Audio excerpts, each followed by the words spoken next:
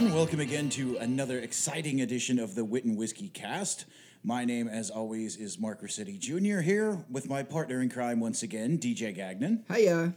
And wouldn't you know it, we need our suffixes this week. We mentioned earlier, I think it was in season 1, that you and I are both juniors because we have a guest in studio here in the 1821 studios. My father, the old man himself, Mark Riccetti Sr. So say hello, Pops. Hello, everyone. I'd like to thank all 4 listeners for me being here today. They are ecstatic. Someday we'll get up to 6. Who knows? We may hit 6, and when we hit 7, I think we can agree to retire. Yeah. And what are you up to, about 1.5 kilowatts now? We could actually get across to the Midway Shopping Center. Oh, yeah, no, we're a flamethrower signal here. People within 40, 50 feet of us at least. Amazing. With an antenna, of course. Well, yes, of course. Finely tuned antenna. Yeah. Only the finest ham radio setups. Yes. So this week we're going to be talking about the most American of motorsports. We're going to be talking about drag racing. But before we do that and we get completely off the rails, what'd you do this week, buddy? What did I do this week? I don't know why that question always catches me off guard. It's been in the format now for a year and a half. But hey. We're getting the house cleaned out. We're gonna do some spring cleaning here in the next couple of months, and so I finally took the opportunity today to hang up some art that we've had just kind of lying around, falling over in the hallways. And other than that, not too much. I regressed a little bit this week, Mark. I took down the roller coaster last weekend, and I completed the build of the Haunted Mansion this weekend. So I'm setting up my weird Lego tableau about, I don't know, 4 or 5 months before. Way more than that. What, 7 months before Halloween? Yeah, we're about 7 months out from Halloween as we record this. But hey, time has no meaning. Time has no meaning. It's a human invention. So you do you. Yeah.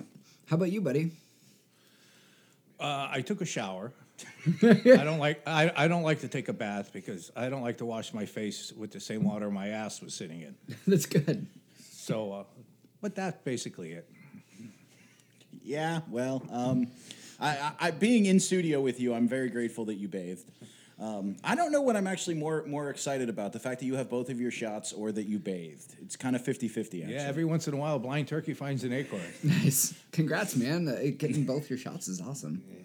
Yeah, he's going to be with us for an infinitely longer amount of time now. God help us. No, I didn't really do a lot this week. Work things. We had, paranormal investigators in, and I didn't take the piss out of them too much because, whether you believe in that stuff or you don't believe in that stuff, the people that we had through they're just carnies. So we had that going on. Drive to Survive dropped this week on Netflix. Even if you don't like racing, even if you don't like F1, check it out. It's a really cool documentary series.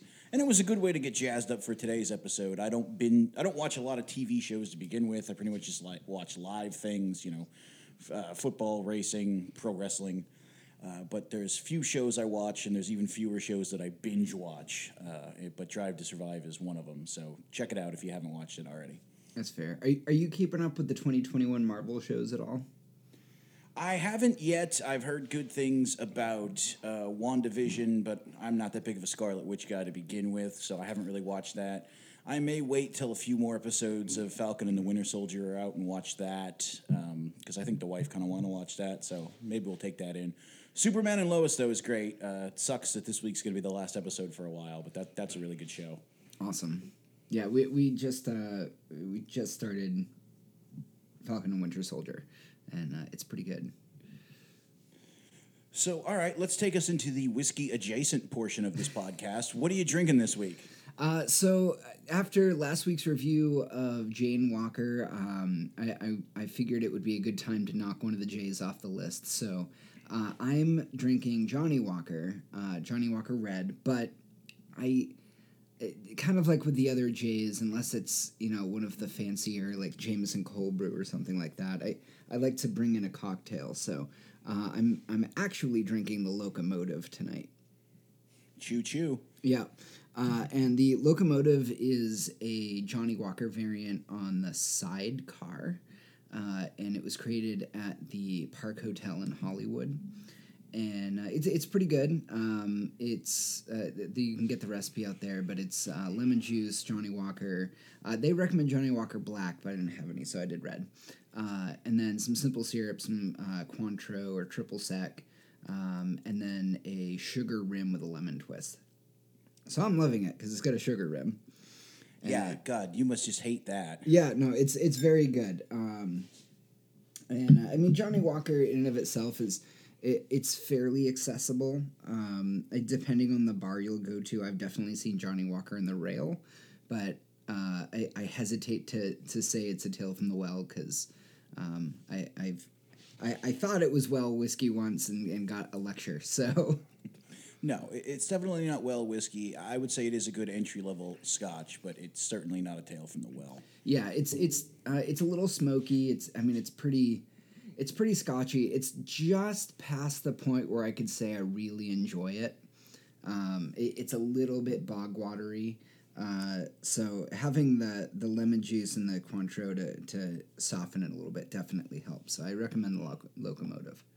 Are you smoking a cigar? I am not. I do not partake. No? No. Oh, okay. DJ likes his body, unlike us. Okay. Because we're sitting here, both of us have a fatty. A cigar. Tobacco fatty. A cigar. Not the other kind of fatty. Yeah, we're not Cheech and Chonging it here in the 1821 studios. The old man will remember this. Years ago, when we drove for a guy named Mr. S, he had downstairs over his bar a collection of basically little nip bottles from when you used to be able to get basically unlimited drinks on Continental airline flights. And he renovated his bar, and he gave me this huge, it was an HP printer box that it had to have 150, 200 nips in it. Oh, wow. And there were about 3 or 4 of them that were just pre-made sidecars. But these were all from the late 60s, early 70s, so all the sugar had kind of, glommed up and coagulated. And they weren't really very good, for obvious reasons. So because of that, I'm kind of ruined on a sidecar, even though I know that they weren't what a sidecar is supposed to be. But I have to admit, when you first were like, yeah, I'm doing a locomotive, I just got that little churn in the stomach that you get sometimes. Yeah. I can't say that the sidecar is one of my favorite cocktails, but I've learned to appreciate it a little bit better, having gotten some good Calvados in the past. Well, last week you and I did the same review for the first time, so I figured we could get something a little similar here. So the old man and I are drinking the same thing here. Nice. We are drinking Kinsey 4-year-old aged bourbon. Nice. It's out of a little smaller distillery in Philadelphia. It's not like it's super craft or anything. 47.5% ABV, so 95 proof. It's allegedly relatively small batch. Only been around for a few years, but they're bringing back a dead brand name, the Kinsey name, and attaching it to the whiskey. It pays homage to the Schuylkill River, which is a river down by Philadelphia. It's also the highway, or as we Pennsylvanians call it, the Schuylkill, if you ever get on the Schuylkill. It's a pretty brutal river. So, it's got a decent color. It's kind of like goldish, ambery. And when you smell it, it kind of looks like, what do you call that? Not a beer, but whatever, Yingling, the other one. a lager? A lager, thank you. It shows you I'm not a beer drinker. But it kind of looks like a lager in the bottle. Yeah, a little bit. I could see that. You get a little bit of cinnamon, a little bit of brown sugar on the nose. The palate has some fruity pickups on the beginning, and then it kind of peppers out near the end, and it just hits you with that good little oaky, spicy whiskey finish. So I approve. What do you think, Pops? Not bad.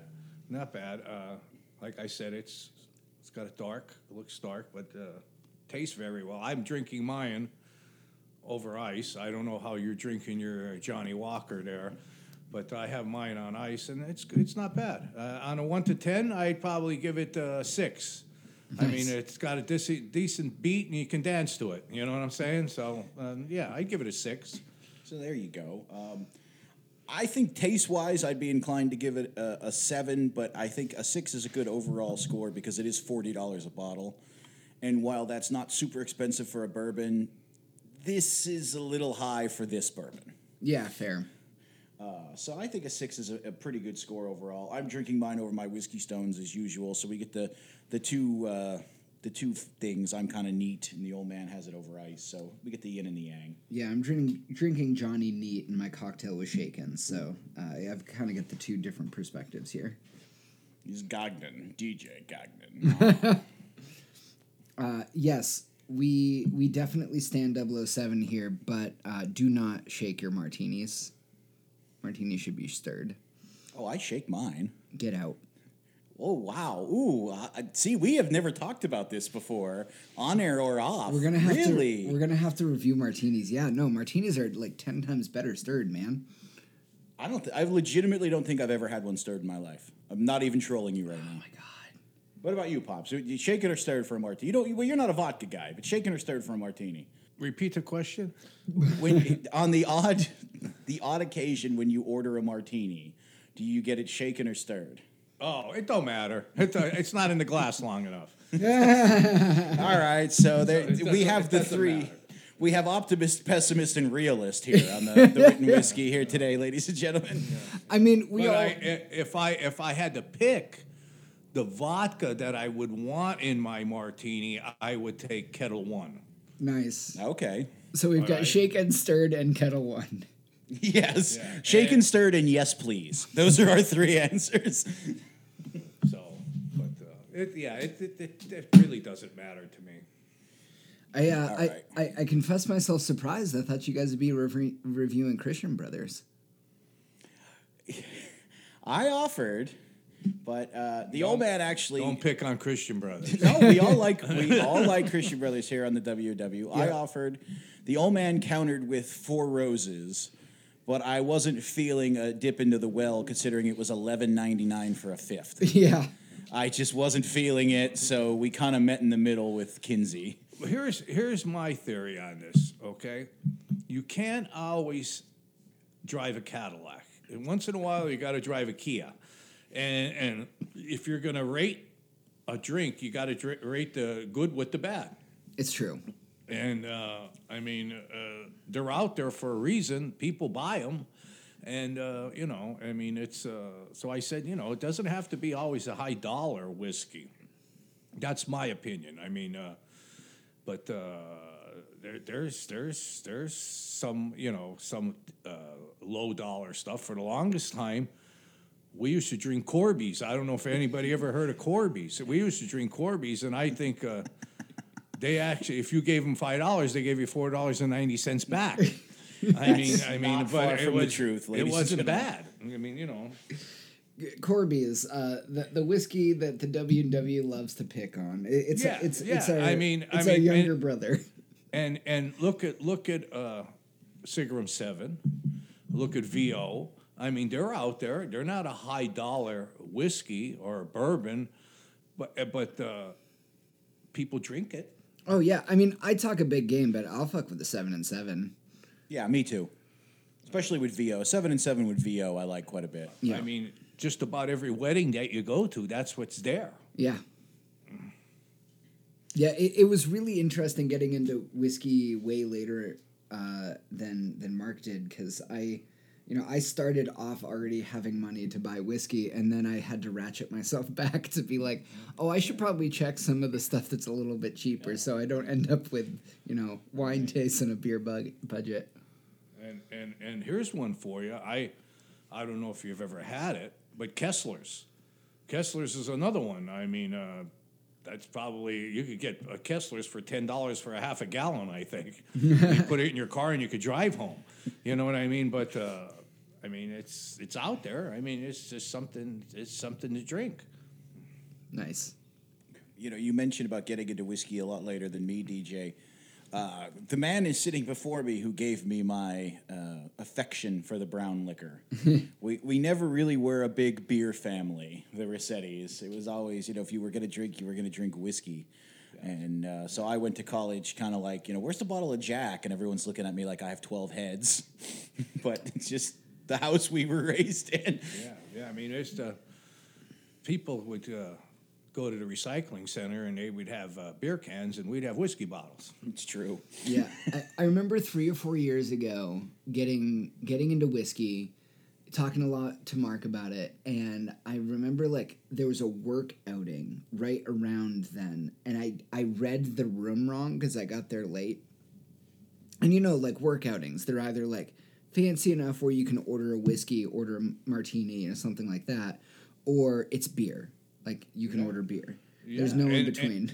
And if you went heads up one on one, I would bet. I mean, I never did this, but I bet you there's probably more whiskey names out there than there are beer names. Oh, I would be sure of it. And it was also the first time we met our new manager, and I ordered a Jameson neat, and everybody else at the table is drinking beer and looks at me weird. I'm like, oh, I read this room wrong.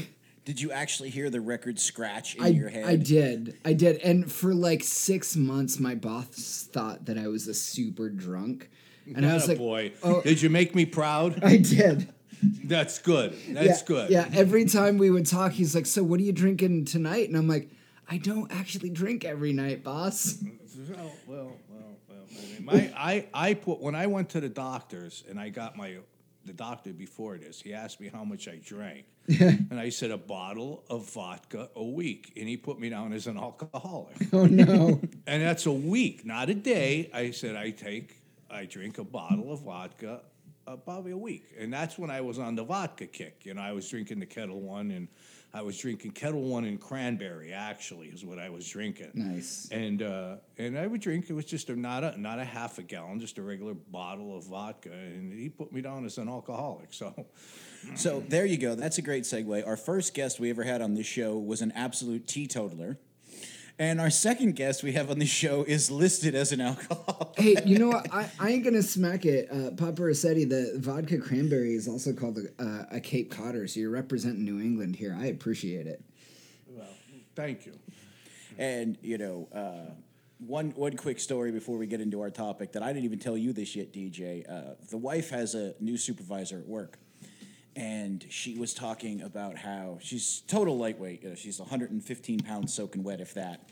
She had 2 glasses of wine with dinner, and she was hungover the next day. And she was talking to Annie, and she goes, we just don't keep a lot of alcohol in the house. She goes, we maybe have a bottle of wine in the house, and really, that's about it. She goes, do you and Mark keep a lot of alcohol in the house? And Annie Mark does. She goes, I literally, my brain failed for a second. She goes, I didn't know how to answer that because I'm like, wait, it's not normal to have a fully stocked bar in your house. I'll have to take a picture tonight of my liquor. I can't call it a cabinet. It's like a crate with a top. Yeah. I got to send a picture to you so you can show your dad. But I've got probably 50, 60 bottles in that crate. That's good. That's good. We're normal. Yeah. That's. You made me proud. See me now. I have a tear in my eye. I say right now. You made me proud. Well, all right. I got really bored in quarantine and learned how to be a bartender. So yeah, he did. He's part good. Chemist. That's good. You never have enough. No. But and we for the longest time, I mean, we're getting off the subject here a little bit, but my family made homemade wine. We used to make what they call Dago Red.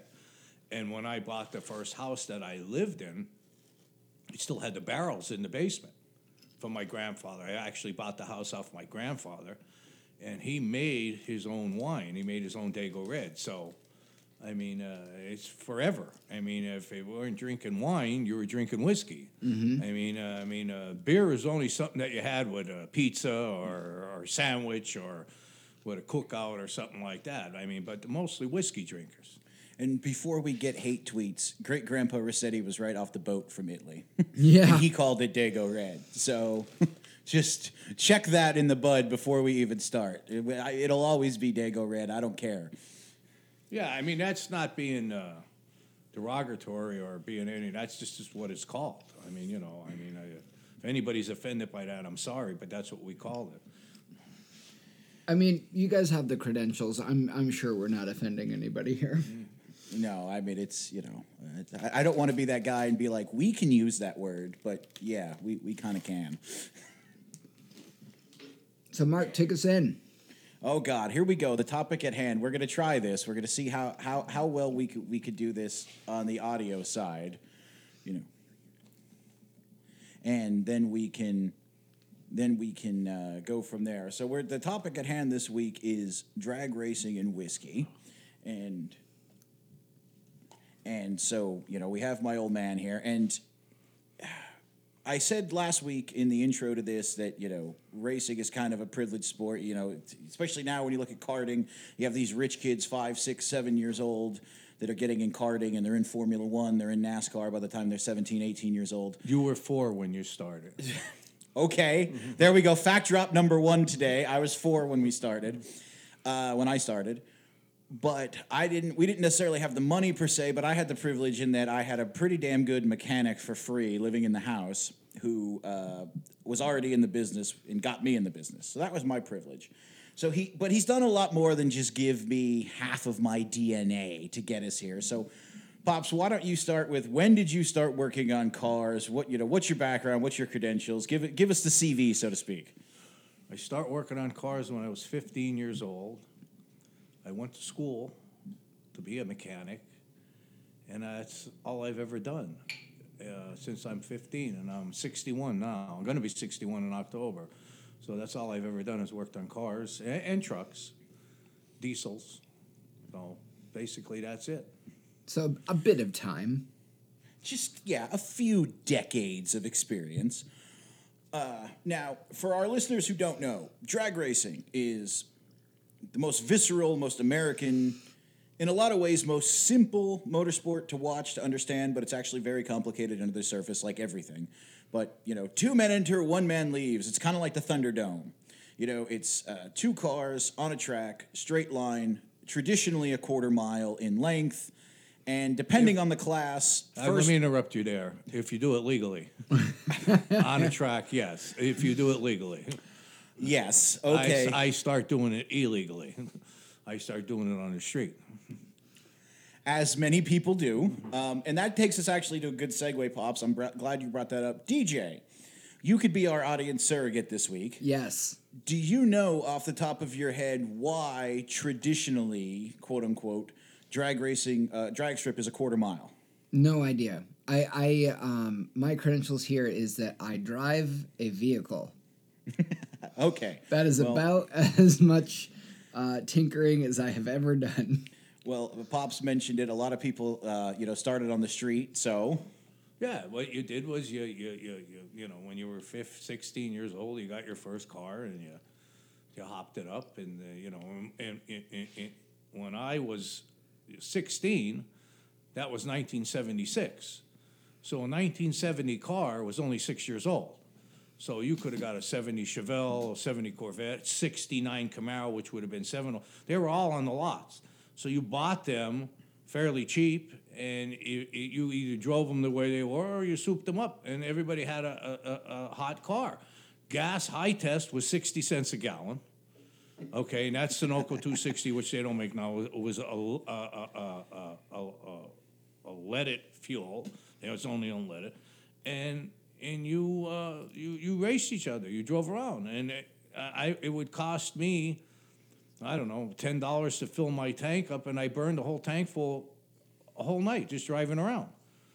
I mean, and that's what you did. I mean, whether it was good or bad, I mean, that's what we did. I mean, that was our thing. And traditionally in America, particularly in the larger cities, most American cities are based on a grid. New York, Philadelphia, Washington, D.C., Phoenix, Chicago. So is Is it that each block is a quarter mile? Yes, Ah, each block. I got it in one. Street to street, each block is generally roughly a quarter mile. Well, that's where the fair. term drag racing came from. You hear everybody saying that. Mostly people my age will say, "Well, that's the main drag." Well, that's what they mean. The main street is the main drag, and a quarter mile was a block. Usually, a block, a city block, is about a quarter mile. So that's where the quarter mile came from. The term, "we're racing a quarter mile drag strip," and the term drag racing came from the main drag. They would race up and down the main drag because they would be cruising the main street. So basically, drag racing is an evolved form of going stoplight to stoplight against your buddy on a Friday night. Okay. That's fair. basically all it is at its most primal form. Only now you're on a proper track. You have safety precautions. You have a well-prepared surface. You have a proper timing system, et cetera, et cetera, et cetera. But at its heart, that's what it was, because after World War II, you had the first GI Bill. You had the auto companies actually making cars again. You had the horsepower war. You had cheap gas. That's what developed in the 50s, 60s, and the 70s. Now, Pops, what drew you to drag racing in particular? Now, you kind of touched on this a little bit already, but what drew you in drag racing in particular as opposed to circle track racing or dirt track racing? Like, was there a car or a driver that you liked as a kid? Because drag racing was a thing back then already, so... Speed. That basically speed. There was nothing, and still is nothing, faster than drag racing, and that's what drew me. I always like to go fast, even when I was driving my father's car. If I went up on the highway, I wanted to try to bury the speedometer. And at the time, the speedometer was 120 miles an hour. So what's the I mean, let's face it, anything will go 120 miles an hour if you have a long enough stretch. So that's what we would do, and we would do that. But to answer your question, speed. All right, well, that's a fair enough answer. That's the regular Ricky Bobby answer, and I can appreciate that too. Although mine was slightly different, and I think the old man is similar to me. I never much cared for top speed. I always like acceleration. How quick can I get to a certain point? That's neat. We used to have a place here. It was most of you, hopefully your four viewers will hear it. Listeners, we're not on TV. What'll know what Hershey Park is in Disney World. They have all these rides. I only wanted to go on the roller coaster because it was fast. Yeah, fair. We went to Rocky Glen Park and all them local parks which are closed on. I just would stand in line in the roller coaster. That's what I wanted to do. And if I wasn't doing that, I was driving a car, which would be the Dodgems, the bumper cars. Nice. And so that's it. That was my extent of it. All Yeah, right. see, so Carnival for me was mostly just eating all of the snacks and... Me too. Yeah. I always liked the candy and the clowns and, like, seeing everything. So it's an interesting perspective compared to, what you would have done. Is that why you like Payday so much? Because of the clowns? I do really like clowns. See? There you go. I'm one of the few people I know in my life who isn't absolutely terrified. I'm just fascinated. If I saw one in the middle of the night with a knife, I'd be like, hey, what's your story? Where's my balloon animal? Well, now this next one's actually kind of fun because before we were on air, the old man told me, and I didn't even realize this. I was slipping. I mean, of course, I was, two or three at the time. But this very weekend, as we record this, is actually the 30th anniversary of this. 31st, excuse me. So, Pops, what was the first proper race car you built? It was a little old lady's car. It was a 1965 Chevelle that we bought. It belonged to two nurses. They were sisters, and they lived together. We bought the car off of them. It still had we got the original bill of sale. They traded a 61 Ford in on a 65 Chevy. It was a 65 Malibu. It was all there. It was total right down to the hubcaps, and we bought the car, and we took it home, and we stripped it, made a drag car out of it in 1989. So at the time, 65, 89, you do the math. So there you go. You graduated high school in, 77, 78? Yes. And, had a few years, dated mom, married mom, had me, supported me. A decade later, you're already jumping in head first. And cutting up your first barn find, which is a thing that you and I have done quite a bit over the years. If there's a hell for cutting up old cars, man, we're both going to be there. Let's be honest.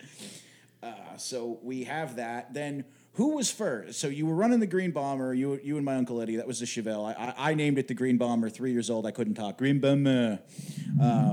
You were running the Green Bomber. Who did you start working for first, Robbie or Dizzy? Frank Dominic, Dizzy Dominic. They called him Dizzy because he was crazy. And yes, I start working for him. He had a 67 Ford Fairlane. And it was actually a Pro Mod car that we did. And it had a 506 cubic inch motor, which isn't that big now, but in the 90s, that was a big cubic inch motor. And you were one of the R&D cars for Ron's Flying Toilets, right? Correct. Ron's Flying Toilet, it looks like a little toilet sitting on the top of your car. It's not a carburetor, it's a fuel injection unit that... Wait. What? Flying toilets? Ron's Flying Toilet, that's what it's called, yes. Look it up. It's fuel injection, and it actually looks like a little toilet sitting on the top of your car. It does. And we were here, one of his test cars.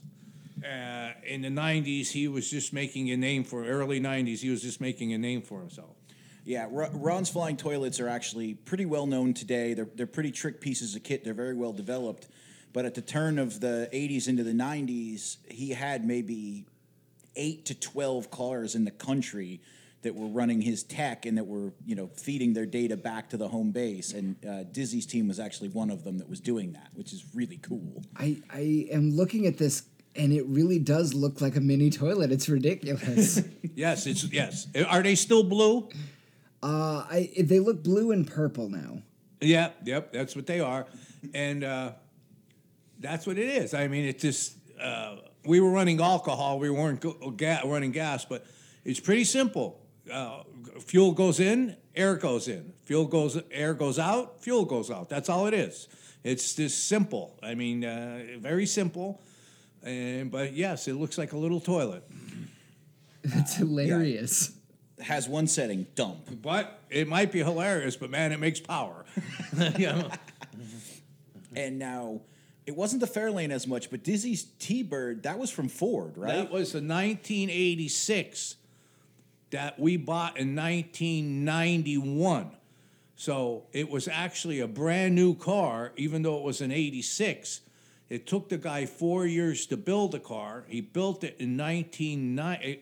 It was done in 1990, and he only made a couple passes from it, from the SVO division, which is Special Vehicle Operations, and we bought it in 91. It's kind of funny, little Podunk Plains Township had a factory Ford race car roaming around for a few years. And this is about the earliest I can remember. I have some memories of the Green Bomber, not a whole lot, but I remember going to Dizzy's shop. I remember his cars, and I just remember there were basically anytime there was a shop night and the old man brought me down and they were working on the cars, there were always crates from somewhere of stuff coming in. They were always, and it was the old school, it was air freight. Like they would actually air freight parts from God only knows where. Correct. And we got a lot of stuff for free because we were doing a lot of testing, and we were ahead of our time. I mean, because we'll get into this later. It helps to have a big bankroll. I mean, and this guy had kind of a big bankroll, and what he couldn't get for free, he was able to buy. And then somewhere in there, you started working for our buddy Robbie. After he introduced me to a friend of mine, this guy that we were talking about since his past, he's deceased now, but Robbie is still alive, and he introduced me to him, and he was looking for somebody, and we got hooked up, and we built a 1968 Camaro, and that is a car I have heard of. Yeah, and basically wasn't as fast, but it was a lot of fun. So you had that point. Then you had you and Kenny got together. You had the '71 Chevelle, Correct. and then it wasn't long after that. It was what, maybe 6 years, 8 years, if that, that you and I started dipping our toes into the water. Correct. So now, DJ, so this has already basically been the Pokemon episode in reverse. Yeah. Well, in between that, there was the Trans Am, Eddie's Trans Am. Oh my God, I forgot all about the Trans Am. That's also a car I have heard of. That was a Bandit Edition Trans Am that we built with a '69 Pontiac Judge 400 Ram Air 4 motor, which is trying to find a guy with 3 thumbs if you want to get that motor. They only made them for a couple of years, and we got a hold of one, and we stuck it in this Trans Am, and it was just. Yeah, basically, take the car from Smokey and the Bandit, paint it bright blue, because Eddie's was blue, and put this rare experimental Pontiac motor in it that I don't even know how the hell these guys found one. It was utterly insane. It was just way too much for the car. It was just insane. Yeah. Is the blue color scheme? Is this where we get the Blue Bombers color scheme from? No. It was a nice color blue. It had the Bandit Edition Trans Am was unique. It had T-tops, but they were made by Hearst, and everybody around here, I don't know. Like I said, your 4 listeners, I don't know if they know, but they're very desirable, and his was always getting stolen. His T-tops, he had to watch, if he parked the car somewhere, he had to take the T-tops off, because the Hearst T-tops are very rare to find. They only came on the Bandit Edition Trans Ams, and he was always getting them stolen, and he had a hard time finding them to get them again. And so finally, after, I guess, the second time that they were stolen, he would just take them off when he parked it. But it was a Bandit Edition Trans Am. For our listeners at home, T-tops it's basically a hybrid of a convertible and a hardtop. You have 2 removable sections of the roof, but they're hard. It's not like a canvas convertible top, and they detach so that you can drive like a convertible, or you could put them on and it could be like a regular car. They call it a T-top because there's a center bar that runs from the windshield to the back window, so even when they're off, you still have like a T-bar where the roof should be. And is that does it just add stability to the car, or is there a reason for the T-top? It adds a little bit of stability to the chassis because, of course, now you're in unibody territory. By the time the Trans Ams were out, you didn't have body on frame anymore. Yeah. But the main thing was it gives a place for the T-tops to mount to. Yeah, I think back when not to interrupt you, I apologize. No, go ahead. No, go ahead. I think when the T-top came out, like 77, 78, I don't know the year exact. I think the only really convertible you could have got was probably in a Corvette. I don't even know Cadillac, too. I don't know that. But this was their answer to a convertible. And you would put the T's back on and or take them off. They were just glass, and they came off. And Pops, back me up on this, but the reason why they're not around anymore is because they leaked like sieves. Correct. They weren't. They weren't. Well, now maybe they do. I don't know if you still can get T-tops. I don't know. But back then they were. They were a lead balloon back then. Yeah, I don't know what the year is, but I think my brother may have either a hardtop or a T-top Corvette. I don't know what year. But and then we stopped doing for other people and we started doing our own stuff, which Piss Mom off to no end. Yeah, he was 16. He was 15 years old, and I from day one I promised him if he would do good in school and study and make good grades, I would buy him whatever he wanted. Whether it was a new car, old car, or whatever, I would buy him whatever he wanted. And we ended up buying. We went and we bought him. Car was in a museum actually. It was a '71 Charger. Nice. 72. I'm sorry, '72 Charger, and we bought him that, and that was his car. And it had like 20,000 original miles on it. What year were you 15? It was 2001. It was 2001 with a 72 Charger with 15,000 miles on it. Shows you what kind of car that was. And we cut it up. But that was actually Yeah, and mostly me. we kind of cut that up. So That one was actually mostly me. But no, what I was getting at, this is already the Pokemon episode in reverse. So since this is the quasi-modern part, before we get into any more into the technical stuff, I should say, DJ, do you have any questions you want to lob at? yes. You want to ask me what size my shoes are, or what size pants I take? I can answer all that. I actually really enjoy this episode being mostly the two of you. I've got some lightning round questions towards the end that I think will be a lot of fun. Okay. Yeah, but I know nothing about racing or tuning. Don't say that. You were very. I wouldn't be hanging around with you if you didn't know anything. Oh no! I know a lot of things about other things. You're doing fine. You're doing fine. Yeah, in terms of this, don't be afraid to ask. There's no such question as a silly or stupid question. If you want to ask it, you ask it. So, when I started driving, it was 16. And I got my license, and I got my first my rusty steed, as I called it. It was a '97 Ford Ranger 2-wheel drive. Yes. Single cab, like nothing. It was just it was a rust bucket. It was just I think I got it in a lemon sale, and luckily it wasn't really a lemon. It was and I fucking loved it. I didn't understand how to use air fresheners back then, so I would just rip all of the plastic off the air freshener. So the thing always smelled way too intensely of pine. Yeah, well, Every time you got pulled over, the cops thought you were smoking a doobie in there because it just reeked like air freshener. Yeah, and I eventually, since then, I've basically kind of vacillated back between Toyota and Ford. So I drove a Matrix for a while, loved that. We still have it. It's now Holly's car. I drove a Ford Fusion for a while, a 13 Fusion, and that thing was a piece of crap. Well, let me tell you this. 97 Ranger, correct? Yep. 2-wheel drive or 4-wheel drive? 2. Oh, they race them now. Oh, that's awesome. They're actually a very desirable They chassis. just put a big motor in them and they race them now.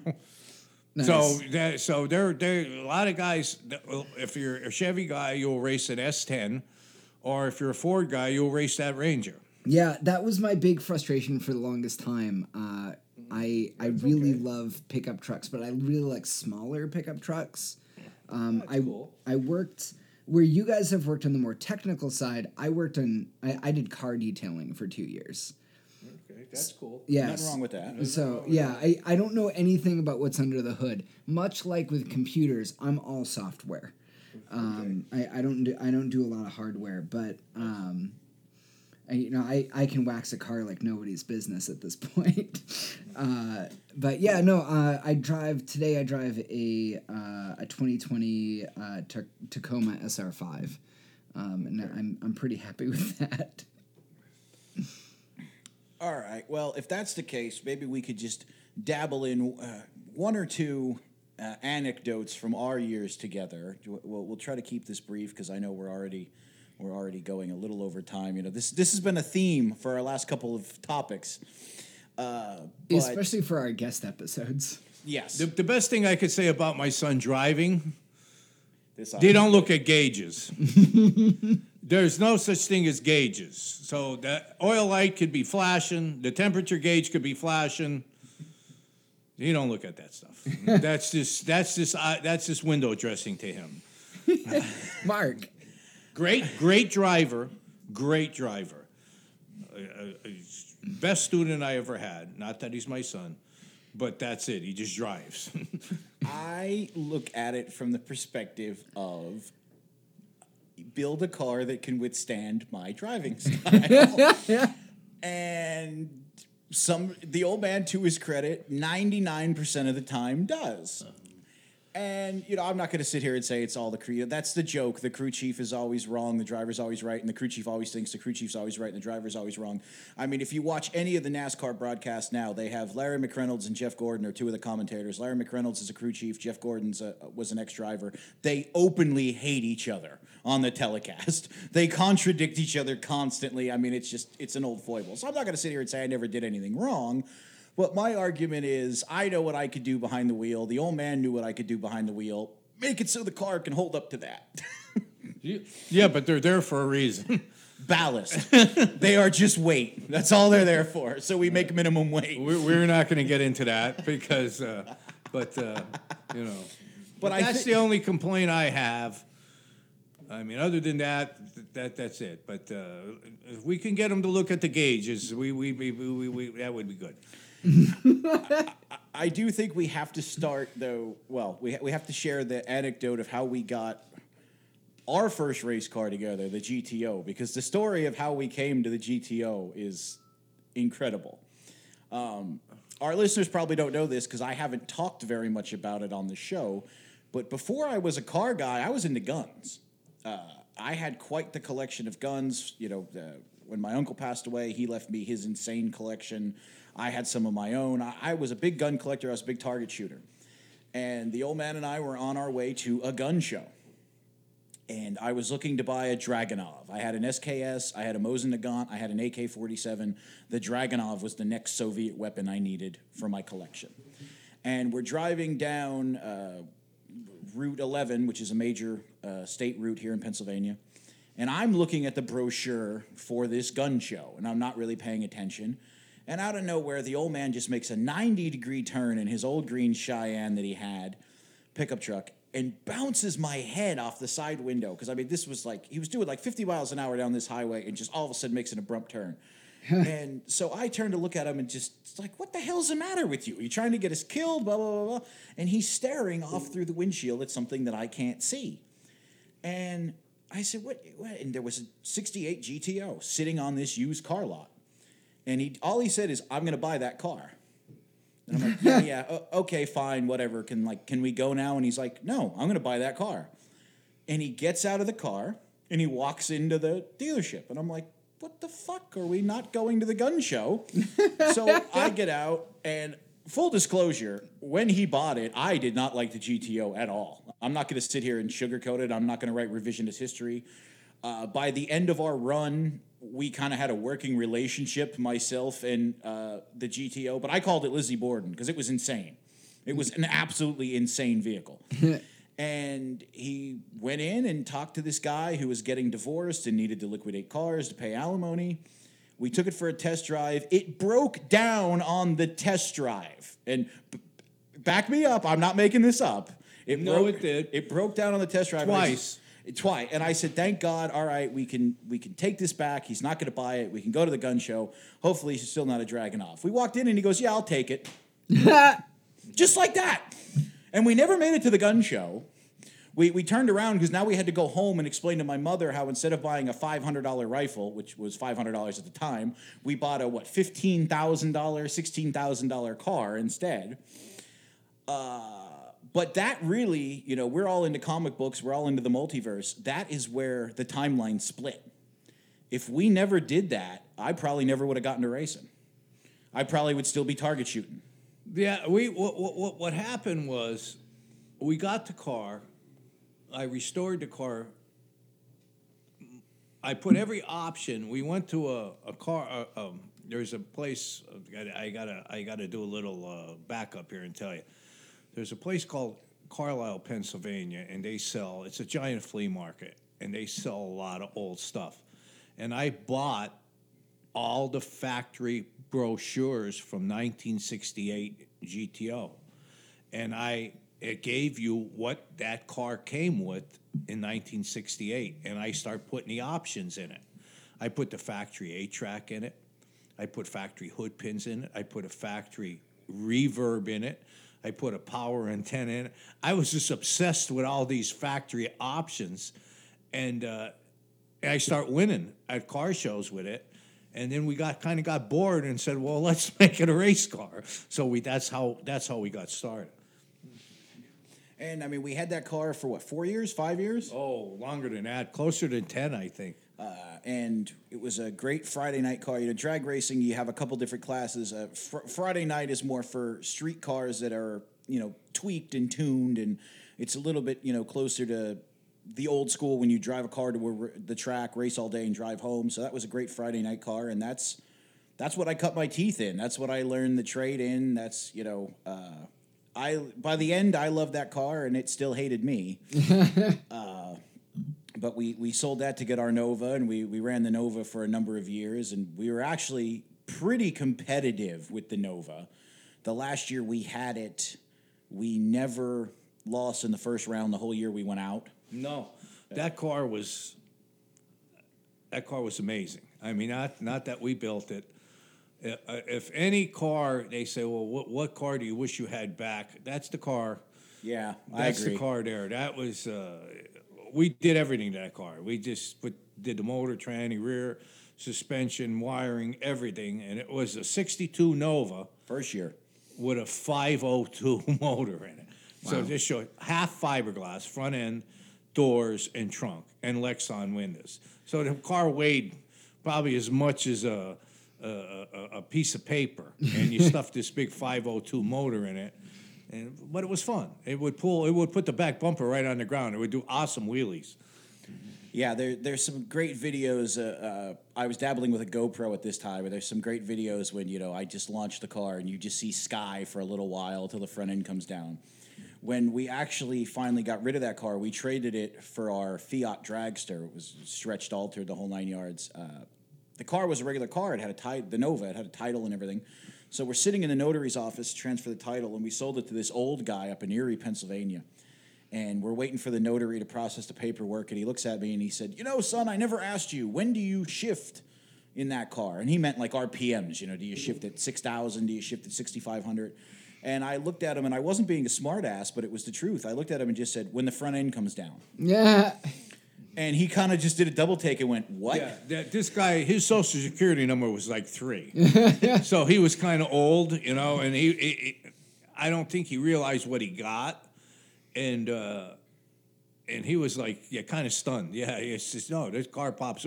And he has a video. I mean, I maybe he could give you the video. He has a video of him inside the car, Mark inside the car when the car is popping a wheelie. You see the Christmas tree, then you see the sun. But I think we'll tell one last anecdote here, just because I always love it, because this is something that I didn't know until very recently. I don't think he actually told me until I retired. When we had the Fiat, we ran the Fiat for about a year and a half with the motor that was in it. The motor was tired. We were just putting way too much stress through it, so we had a brand new engine built. And we took it to Andy Jensen, who's a friend of ours. He's also a world record holder, multiple-time world champion in a bunch of different classes, to build us an engine. And he sent us the engine back to put it in. And, Pops, you want to tell the rest of the story? When you get an engine from him, it already has oil in it. You get an engine from him, it has. So we had a deep oil pan in that car. We had a 7-quart oil pan. So, but when you have a race car, you don't have a dipstick.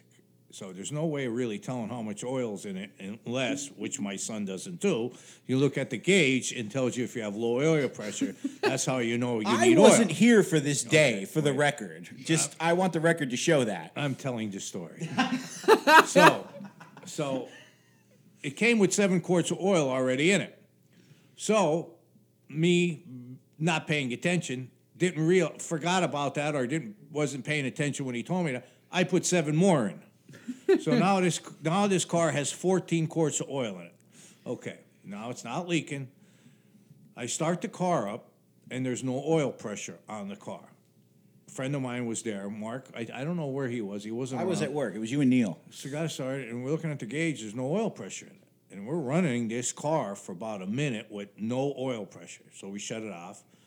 And I putz around. I started up again, no oil pressure. A couple times. I mean, probably ran, by the time I figured out what was wrong, it probably ran 4, maybe 5 minutes with no oil pressure.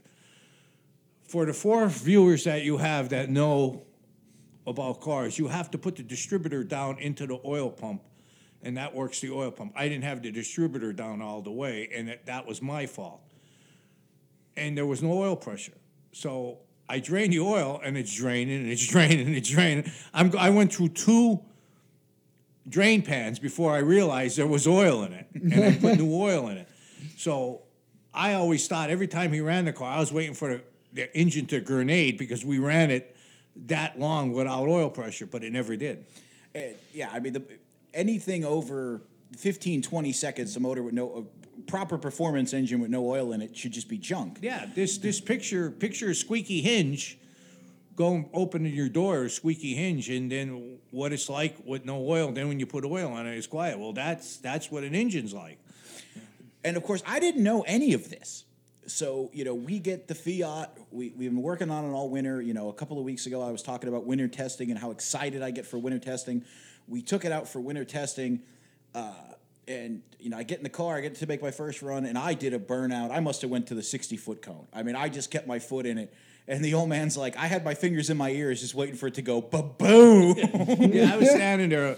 It was like a Bugs Bunny commercial, I'm standing there with my fingers in my ears just waiting for the everything to come out the bottom of this, but it didn't. It never did. So the only thing I could figure, because we ran it so long with that much oil in it, it made up for the no oil pressure. So, just in case you think we're just sitting here, bragging, no, we've made quite a few fuck ups too, folks. Don't. Yeah, that's part of racing. I mean, your people, whoever's out there that wants to do this or get involved, you're going to make mistakes. Even Mickey Mantle struck out. I mean, that's the way you got to look at it. And there's nobody that's perfect. You're going to make mistakes. That is a fantastic segue into our next bit. For somebody that wants to get into this, for somebody that's starting out in it, what would you say is the single most important area of development? I mean, we've been talking a lot about engines today because you and I both love engines, but it's not all about raw power. No. You got a good base, you need a good car. And it's like building a house. If the foundation is crap, no matter what you put on top of it, it's going to fall apart. So if you buy a car, make sure it has a good frame, a good body. You got to have a good base, starting base. And then you go from there. You could put a 6-cylinder in it and run all day. And who cares how fast you go? You could always make it go faster. But if you have a rotted frame and a rotted body, it ain't no good. Okay, and following up on that thought, let's say you have your good base, you have your baseline, you're keeping a good setup book. Everybody should keep a setup book. What is like the first thing for somebody from starting from scratch? Once you have the first base, what should you focus on then? What can wait? What should you start to improve first? Budget. Don't go above your budget. Like, if let's just say you have $10,000 to put in the car, that's it. That's all you got. And you got to figure out a motor, a tranny, and a rear end, and build it accordingly. You could always go out racing with that budget and add to it later. A lot of these guys, I'm going to put all this money into the motor, and the car sits there. That's how you buy these cars. Oh, a guy, I ran out of money or I got tired of it.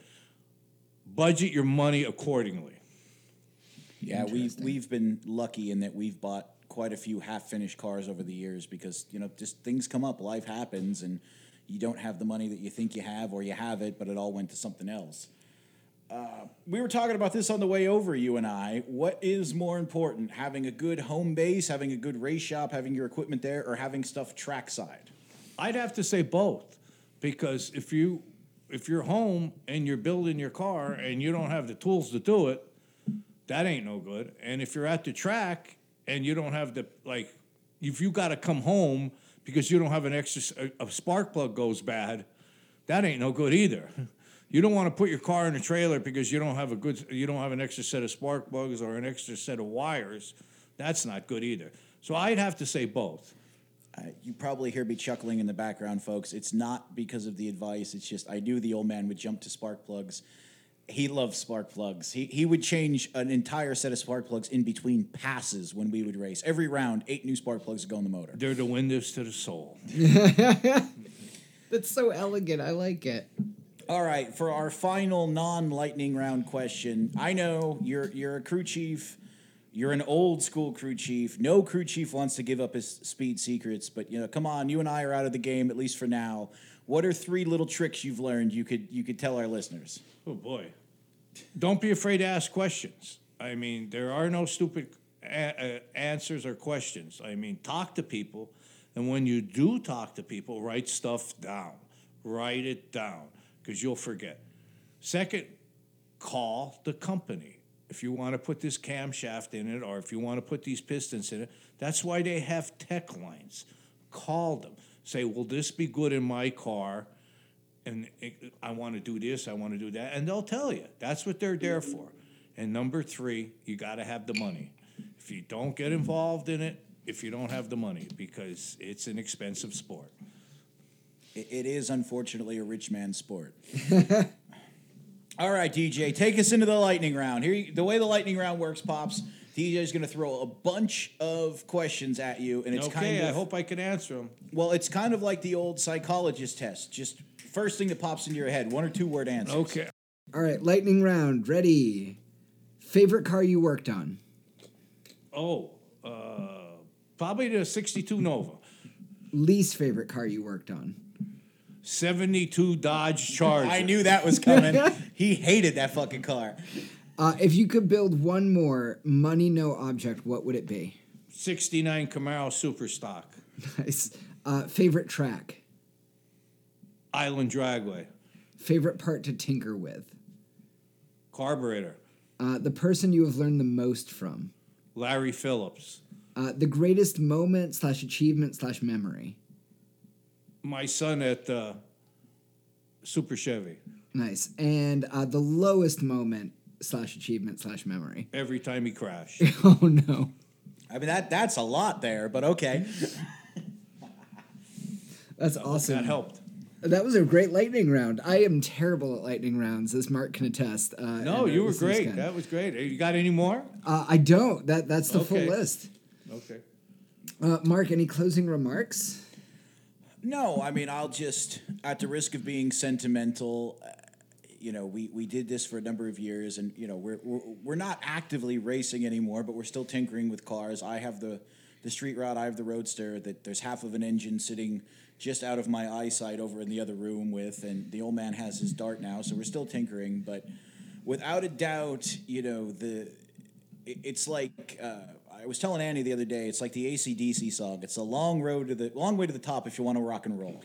Being in the truck, towing to some god-awful venue, staying in hotels, staying in campers, stopping at roadside diners and truck stops and eating whatever garbage we could get our hands on at 3, 4 in the morning. Those are some of my favorite memories I've had, and they wouldn't be possible. I mean, I love racing. I loved racing when we did it. I loved the speed. I loved the atmosphere, but just probably the camaraderie and the stories, the actual racing almost became second. I mean, yes, I'd have to agree. It was a lot of fun, and they're memories that I'll have forever. That's That amazing. was really sappy. We need to end on a higher note. That's terrible. That's fucking awful. And I kept my pants on. He did, actually. He is pantsed currently. That's so good. we have that going for us. Well, Buddy, thank you for having me. oh, of course. I'm so excited. I say this to Mark all the time. All his friends his good friends are out of state, and you're one of them. I do my best. You're one of them. His friends around here are yum-yums. I wish you guys could live around here. There are definitely times that we do, too, especially in this past year. Yeah, it's been rough. It has Soon, been. though. You got to come in and see me this year. Oh, of course. Yeah, I mean, as soon as... I'm serious. I mean, you don't have to... You got a place to stay. If you don't want to stay with me, you can stay in the camper. I mean, you got to come and see me. There's a fucking carrot if I ever heard one. Buddy, come on. I mean, come on. I mean, I don't throw it. And Mark knows I'm a prick. I don't extend that invitation out to everybody. Oh, yeah. Mark and I have been talking, and once we're all vaccinated, we definitely want to plan a team trip. Come on out. We'll carry on like idiots. Oh, yeah, yeah. I had so much fun the last time I was down, and being the new guy... no absinthe, though. Yeah. This time. Buddy, No do you absinthe eat this steak? time. Do you eat steak? I do. I love steak. I will cook you a steak that you will die for. That's all I can tell you. That's the best I can offer you. A place to stay, good conversation, and a steak. How's that? That sounds amazing. All right, get us the fuck out of here. Well, we of course want to thank Papa Mark Riccetti Sr. for Thanks coming for having on. me. Yeah, Thanks, Pops. only our second guest ever, so place of honor there, Papa Riccetti. We're so happy to have Problem. you. I hope I can come back. Yeah, definitely.